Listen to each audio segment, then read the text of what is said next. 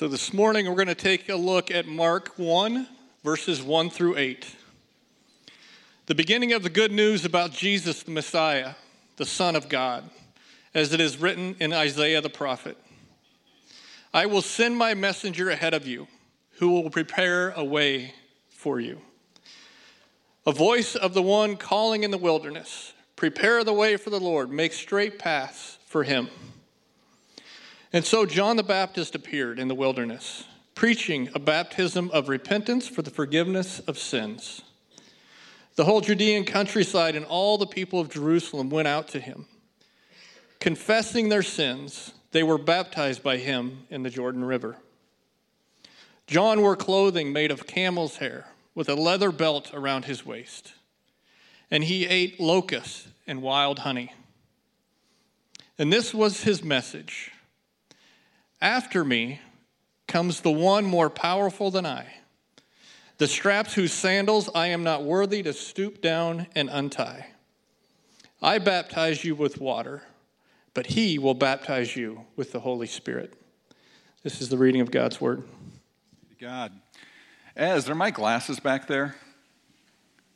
I know I told you I didn't need my notes, but unless somebody else has readers, they can run me. I may need you to go find glasses. No? They're probably in my office. So, all right. I have most of the Bible memorized. Not true. Not true. But we're still going to make it. We are in a series called Get Ready, where we're looking at the life of John the Baptist, and we've looked at it in all four accounts of Jesus' life. Matthew. Oh, these are Brad's Green Bay green colors. I don't want to. But I bet I look really good in them. Yeah. Hopefully Camille will be here soon. In going through it, we're looking at the life of John the Baptist. We're looking at it all throughout the Bible. We've looked at a lot of the Bible, and we're going to do that again today. But I just want to review where we've been these last few weeks. So we've talked about, when he's described, it's always said, prepare the way of the Lord. Get ready. That's John the Baptist's ministry, that his job, he's getting us ready for the Messiah.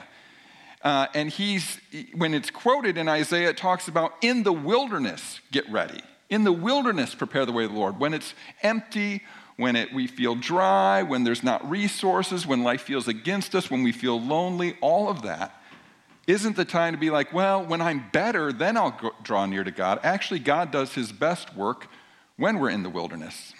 Thank you, dear. Good hustle, too. I timed you.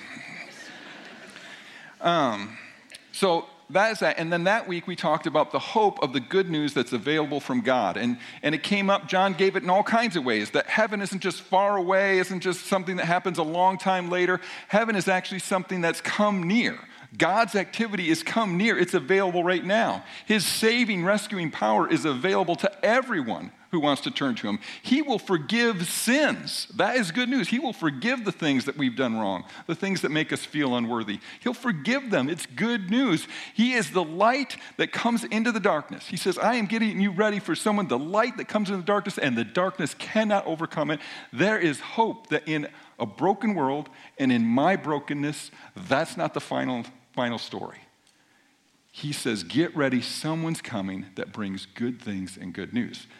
Then 2 weeks ago, we looked at part of John's messages. He said, repent, change directions, change the way you think in a way that changes the way you live, so that instead of doing things that bring you away from God, you turn and come toward God.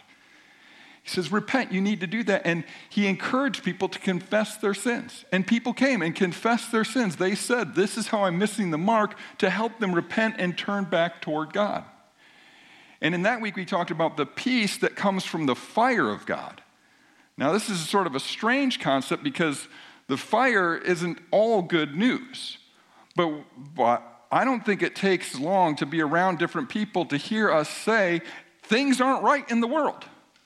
Things aren't right with this, things aren't right with that person, things aren't right with what this group's doing, things aren't right. Can't anyone do anything about it? Well, God can. And someday he will. And when in the end he comes to judge the living and the dead, because that's part of what we're getting ready for. We're not just getting ready to celebrate how he came. We're getting ready because he's coming again. We're getting ready because he wants to come into our lives even now more fully than he's already come into them so far. And so the fire comes and it burns away everything that's against love. And so the good news for us is that his heart has not changed. His heart is to have mercy.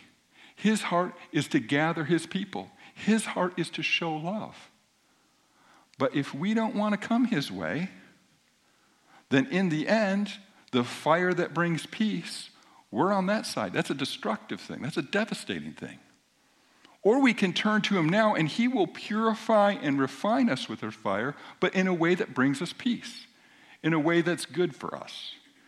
So then last week we talked about John being awesome. So John the Baptist was a big deal. Crowds of people from the city came. Crowds of people from the country came. Crowds came to him. Everyone heard about it. They came to him. The top religious leaders of the day, they had heard of him. The top political rulers in the region, they knew about him. Everybody knew about him. He was a big deal, but he wasn't just a big deal because lots of people knew about him or the powerful people knew about him.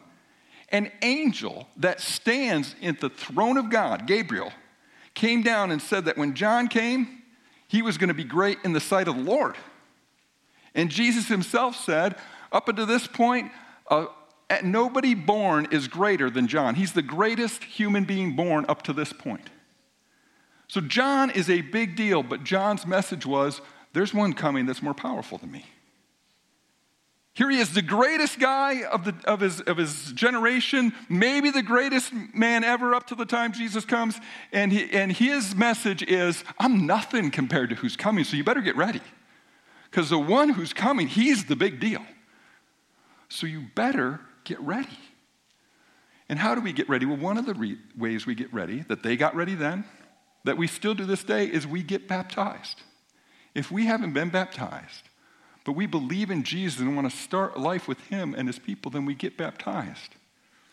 And if we were baptized as a kid because our parents brought us to be baptized, but we've never confirmed our baptism by making that step to the church ourselves, by professing our faith, then that's something that we should do to get ready.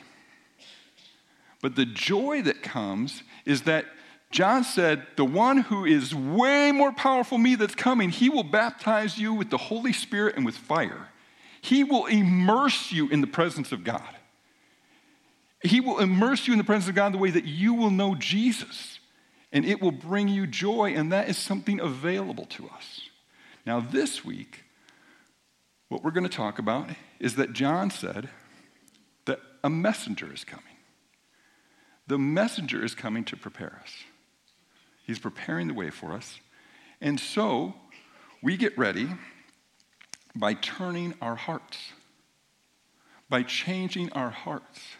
It's not just a compartmentalized thing, like, okay, I do this and this and this, and then, of course, I listen to the podcast or my worship music or go to church, and, that's a little part of my life, and then there's this. No, it's our hearts is into everything. Do we turn our hearts?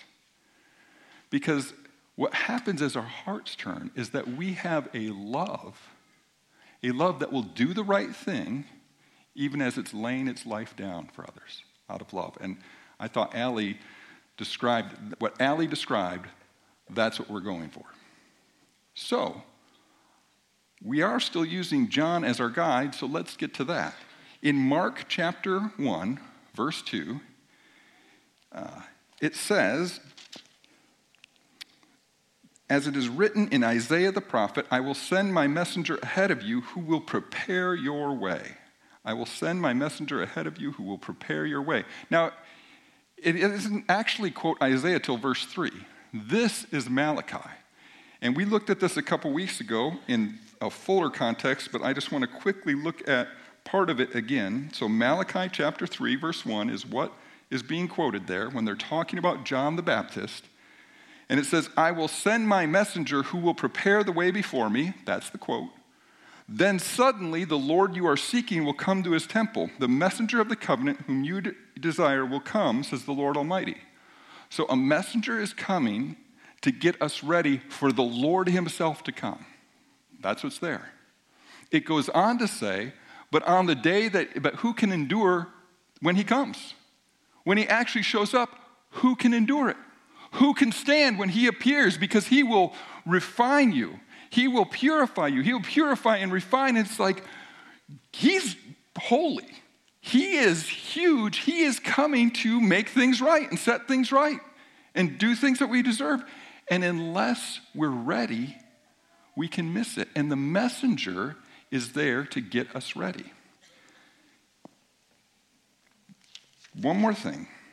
If we kept reading in Malachi, just kept reading from that part, just like I turned one page over, we get to the very end of Malachi, which is the very end of the Old Testament. And it says, "See, I will send the prophet Elijah." Now, Elijah, the historical prophet, had already come at this point. So this is like, I will send someone who's like Elijah. "I will send someone, the prophet Elijah, to you before the great and dreadful day of the Lord comes. He will turn the hearts of the parents to their children and the hearts of the children to their parents, or else I will come and strike the land with total destruction." The end of the Old Testament. It's not great. Good thing a New Testament comes hundreds of years later. Like, this is the final word. The final word is, the messenger is coming who will prepare the way, and he's going to turn our hearts. Now, very first chapter of one of the accounts of the New Testament in Luke. We looked at this last week. The angel Gabriel shows up. He tells the old man, "You're going to have a kid. This is what the kid's going to be like." And we're just going to look at a few verses from that. Verse 16. He's talking about John the Baptist, who's about to be born. "He will bring back many of the people of Israel to the Lord their God. And he will go on before the Lord in the spirit and power of Elijah." Last thing it's talking about, very last verses of the Old Testament. Get ready, someone like Elijah is going to come and he's going to turn the hearts. He will come in the spirit and power of Elijah to turn the hearts of the parents to their children and to turn the disobedient to the wisdom of the righteous, to make ready a people prepared for the Lord. He's going to turn people back to the Lord. He's going to turn hearts of parents to their children. He's going to turn the disobedient, not just to be righteous, like, I know I'm supposed to, but to have the wisdom of righteousness to be like, not doing what God wants, that looks stupid. That doesn't even appeal to me anymore. Doing what right, that's what looks good. Now, we're not naturally inclined to think that. But that's why I often pray, "Lord, help me to love the things you love and hate the things you hate," because I know right now I don't. But it gets so much easier that instead of just gritting my teeth and trying to do what's best, he changes my heart. And I start to like the things he likes. Now that's better. So, we're going to shift to something a little bit different because we've looked at John the Baptist in a certain way quite a bit. But one thing I want you to keep in mind as I go through the rest of the message, not one thing, two things. One is, how are you responding to the messengers God sends to you for you to get ready for more of Jesus to come into your life? Because he's still sending messengers to all of us. And sometimes they're the most unlikely messengers. Sometimes they're our enemies. Sometimes they're the people we're over. Sometimes they're the people that we could easily write off. But if we have ears to hear, he is sending messages to us all the time so that we'll turn our hearts. How are we responding when God's trying to get his message through to us? That's the first question. And then the second question, for those of us who say, yeah, I believe in Jesus and I follow Jesus. How are you responding to the reality that he wants you to be his messenger? He wants you to be his messenger. You will be my witnesses. You will be my messengers. You will be the ones who show and tell what I'm like. You go into all the world. Baptize them in the name of, make disciples of all nations. Be my messengers, teaching them my ways. We don't just hire that out. If we believe in Jesus, our assignments are all different. It looks different, but we're messengers. But our hearts are like, compare ourselves like, well, I'm not a messenger like that, so I must not be a messenger. But if you believe in Jesus, he wants you to be his messenger. Those are the two questions. How am I responding to messengers, to the messages God's giving to me, and how am I responding to the reality that I'm supposed to be a messenger? We're going to look at how somebody responded. Luke chapter 3, verse 19 through 20. But when John rebuked Herod the Tetrarch because of his marriage to Herodias, his brother's wife, and all the other evil things he had done, Herod added this to them all. He locked John up in prison. So Herod is the ruler of the region where Jesus is going to do his main ministry, and John is part of the ministry there. And Herod responded to the messenger who was preparing the way to turn hearts by locking him up.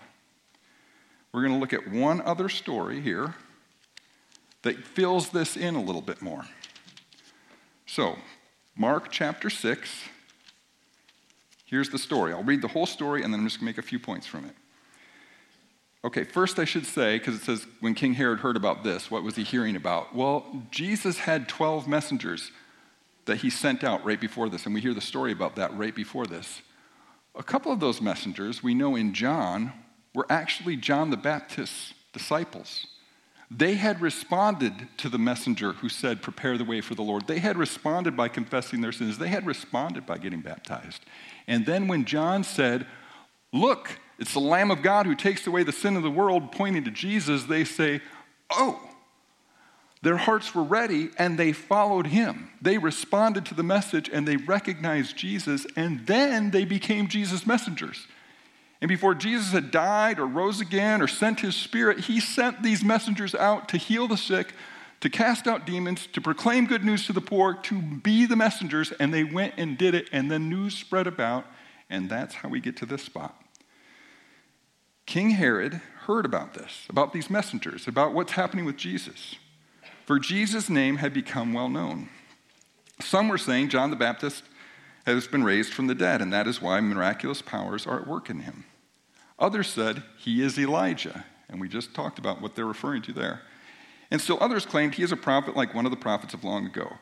But when Herod heard this, he said, John, whom I beheaded, has been raised from the dead. Beheaded? What happened there? Let's find out. For Herod himself had given orders to have John arrested, and he had him bound and put in prison. He did this because of Herodias, his brother Philip's wife, whom he had married. For John had been saying to Herod, it is not lawful for you to have your brother's wife. So Herodias nursed a grudge against John and wanted to kill him. But she was not able to, because Herod feared John and protected him, knowing him to be a righteous and holy man. When Herod heard John, he was greatly puzzled, yet he liked to listen to him. Finally, the opportune time came. On his birthday, Herod gave a banquet for his high officials and military commanders and the leading men of Galilee. When the daughter of Herodias came in and danced, she pleased Herod and his dinner guests. The king said to the girl, ask me for anything you want and I'll give it to you. And he promised her with an oath, whatever you ask, I will give you up to half my kingdom. She went out and said to her mother, what should I ask for? The head of John the Baptist, she answered. At once the girl hurried to the king with the request, I want you to give me right now the head of John the Baptist on a platter. At once the girl hurried in to the king with the request, I want you to give me right now the head of John the Baptist. There's like one of those tapes skip, and you repeat it. We'll skip it. The king was greatly distressed, but because of his oaths and his dinner guests, he did not want to refuse her. So he immediately sent an executioner with orders to bring John's head. The man went, beheaded John in the prison, and brought back his head on a platter. He presented it to the girl, and she gave it to her mother. On hearing of this, John's disciples came and took his body and laid it in a tomb. Merry Christmas. You may be wondering, are we really picking this out the week before Christmas? I mean, there's other material in this. This is a big book. What are we doing here? Well, actually, there's something about as we get together with our family or friends, there's something about all these dynamics here. Because what I want you to see is that ultimately Herod made the decision. but he wasn't making the decisions he wanted to make.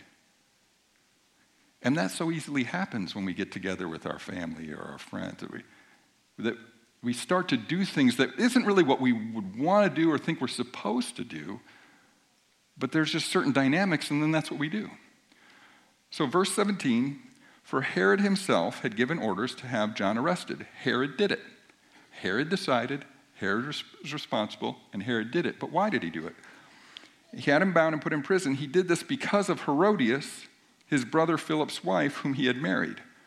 For John had been saying to Herod, it is not lawful for you to have your brother's wife. So he does this because of his wife. So Herodias, his wife, nursed a grudge against John and wanted to kill him, but she was not able to because Herod feared John and protected him because he really didn't want to arrest John. He knew him to be a righteous and holy man, and when he heard him, he was greatly puzzled, but he also liked him. Herod does not want to do harm to John, but because he also is trying to keep the peace with his wife and knows it's not going to feel good for him. How's she going to respond? It's not going to be good. And so he makes a decision he doesn't really want to, but he makes a decision, it's the dynamics of the family and just trying to keep the peace, trying to not have it be uncomfortable for himself. I know, but it's not what he wanted to do, but he still did it. And what's driving Herodias is a grudge. We get together with family. Or maybe we won't be getting together with family because of grudges. Now, there are reasons to have boundaries. You don't need to relate with everybody the same way. If there's certain things, you try at best to live at peace with people. You try at best, and sometimes you just have to not relate to them the same way you used to. But when you have a grudge, that's different. The grudge, this is an internal thing that will eat away at you and will cause you to do damage at others. And so we have to be careful about our grudges. Our grudges tend to feel right on, like we know why. But they just, I spend a lot of time as a pastor basically listening to damage that's being done because of grudges. It's just happening all the time. Family and people you work with, and how do we deal with our own grudges? Because they're destructive. And we own that. We may have good reasons for our grudges. We may have been hurt, but we own the grudge. We do. And we are worshiping a God who forgives freely and says, forgive. Again, it doesn't mean you put yourself in bad situations. It doesn't mean you have to relate to him the same way, but you know when there's this, and you need him to help change your heart. Now, I'm not going to reread, but why did Herod make this promise and oath? Well, they're having a good time. They're living it up. His stepdaughter comes in, teenager, probably not doing the waltz. I don't think he's promising half the kingdom for the waltz. Stuff's happening. And so he just is getting carried away. He's wanting to impress the people around him, and it's a banquet. There's a good chance the wine is flowing. And so he's not making the best decision. Now, over the years, what I have observed is that a lot of people, again, I'm talking about if we own our own decisions, a lot of people act like when I do things because I'm drunk, that's not really me. And so I'm not really responsible. So I just did that because I was drunk. I was just with him because I was drunk. I don't even remember what I did. As if so it's okay. We're still responsible. Now, I agree. People do things that they wouldn't normally do when they're sober. They do things that are out of character when they're drunk. But the Bible says, do not be drunk on wine. Instead, be filled with the Spirit. And so it's still our responsibility if we decide to get drunk. I know this is a heavy message. I can see some of you looking at me.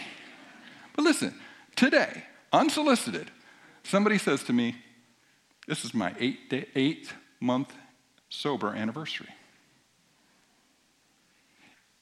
They listened to God's message to not drink alcohol because they saw the results of what happened when they drank alcohol. But it wasn't just that they responded to the message. They have now gone into social settings. Now, you go into a social setting when you're a social drinker and you stop drinking, and people will,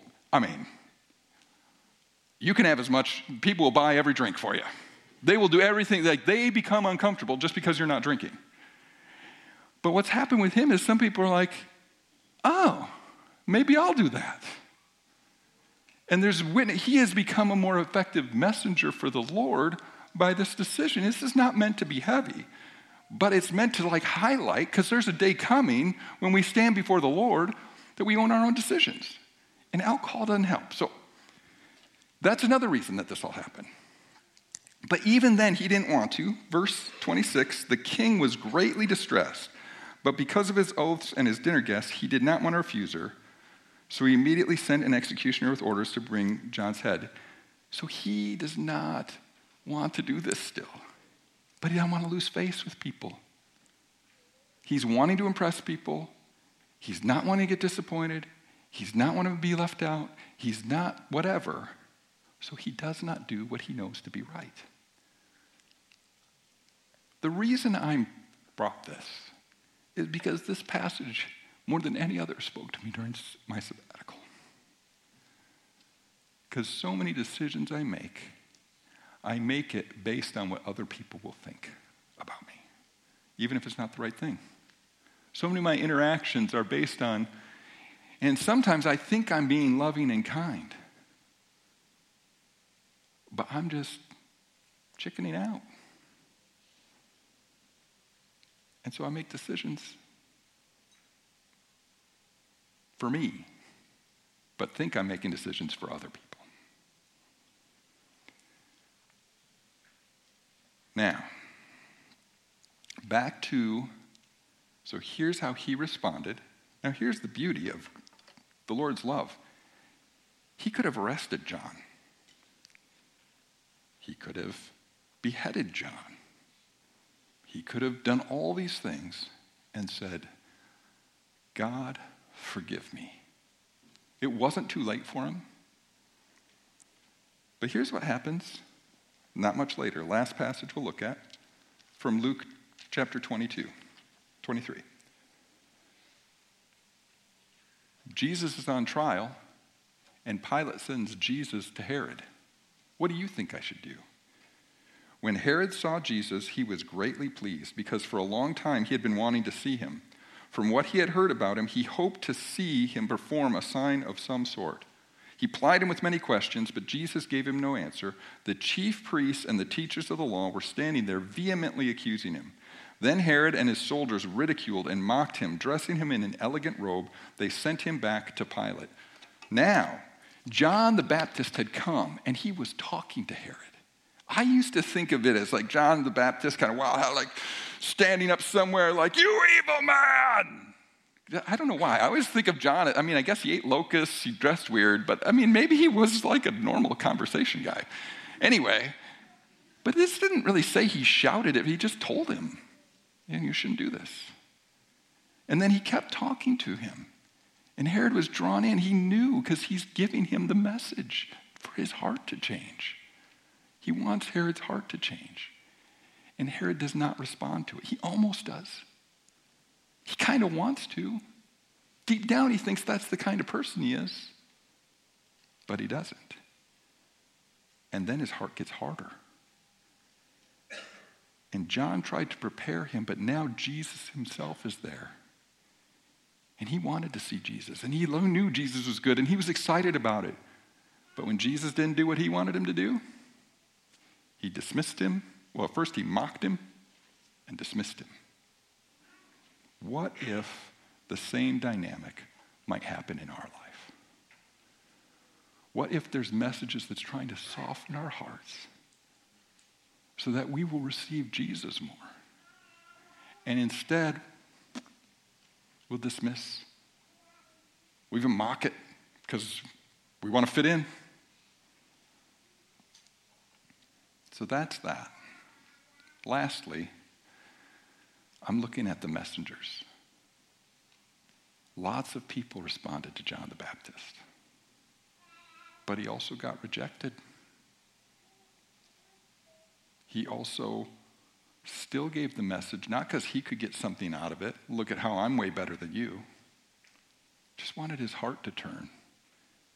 Even if it ruined his life and he gets sent to prison, even if it eventually cost him his life.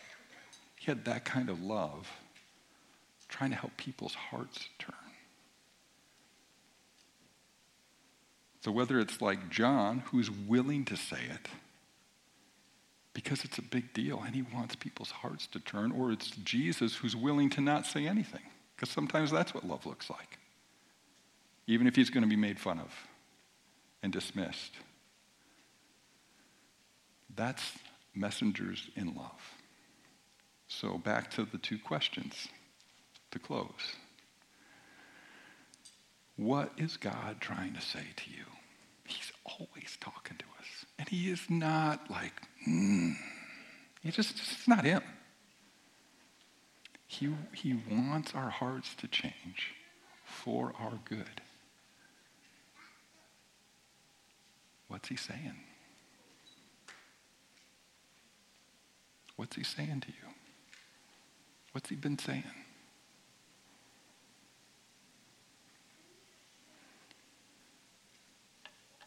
That's question one.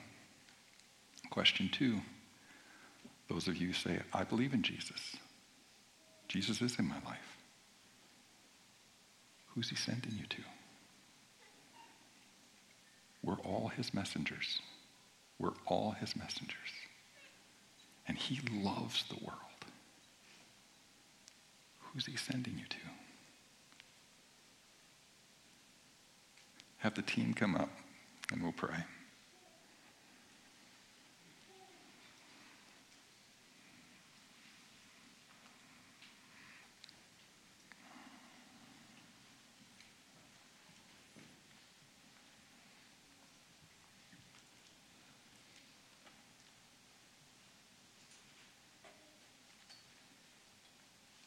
What are you saying to us, God? What's the message you've been trying to get through because you know it's best for us?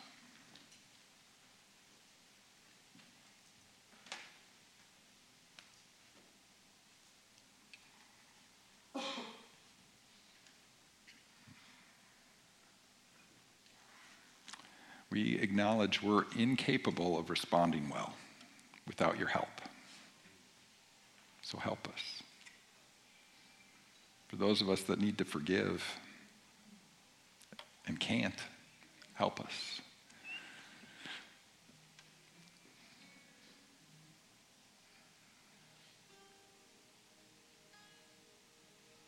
And God, who are you sending us to? How are you sending us? Who do you want us to pray for, but more than just pray for, to love, to invite, to encourage, to kindly, gently confront?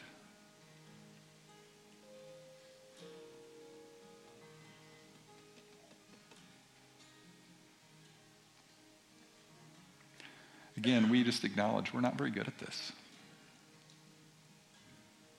We need your help. Thank you that being uncomfortable didn't prevent you from coming to us. That pain or being ridiculed or mocked didn't prevent you from coming to us. That the ways we hurt you, ignored you, want nothing to do with you at times didn't prevent you from coming and loving us. Thank you.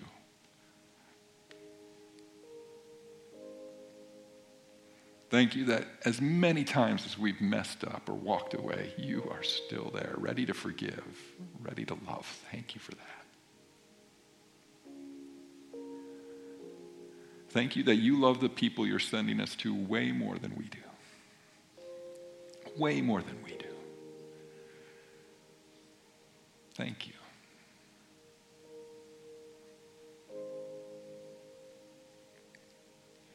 As we're turning our hearts to you, God, would you give us new hearts this morning, a heart like yours. Give us hearts like yours. We pray it in Jesus' name.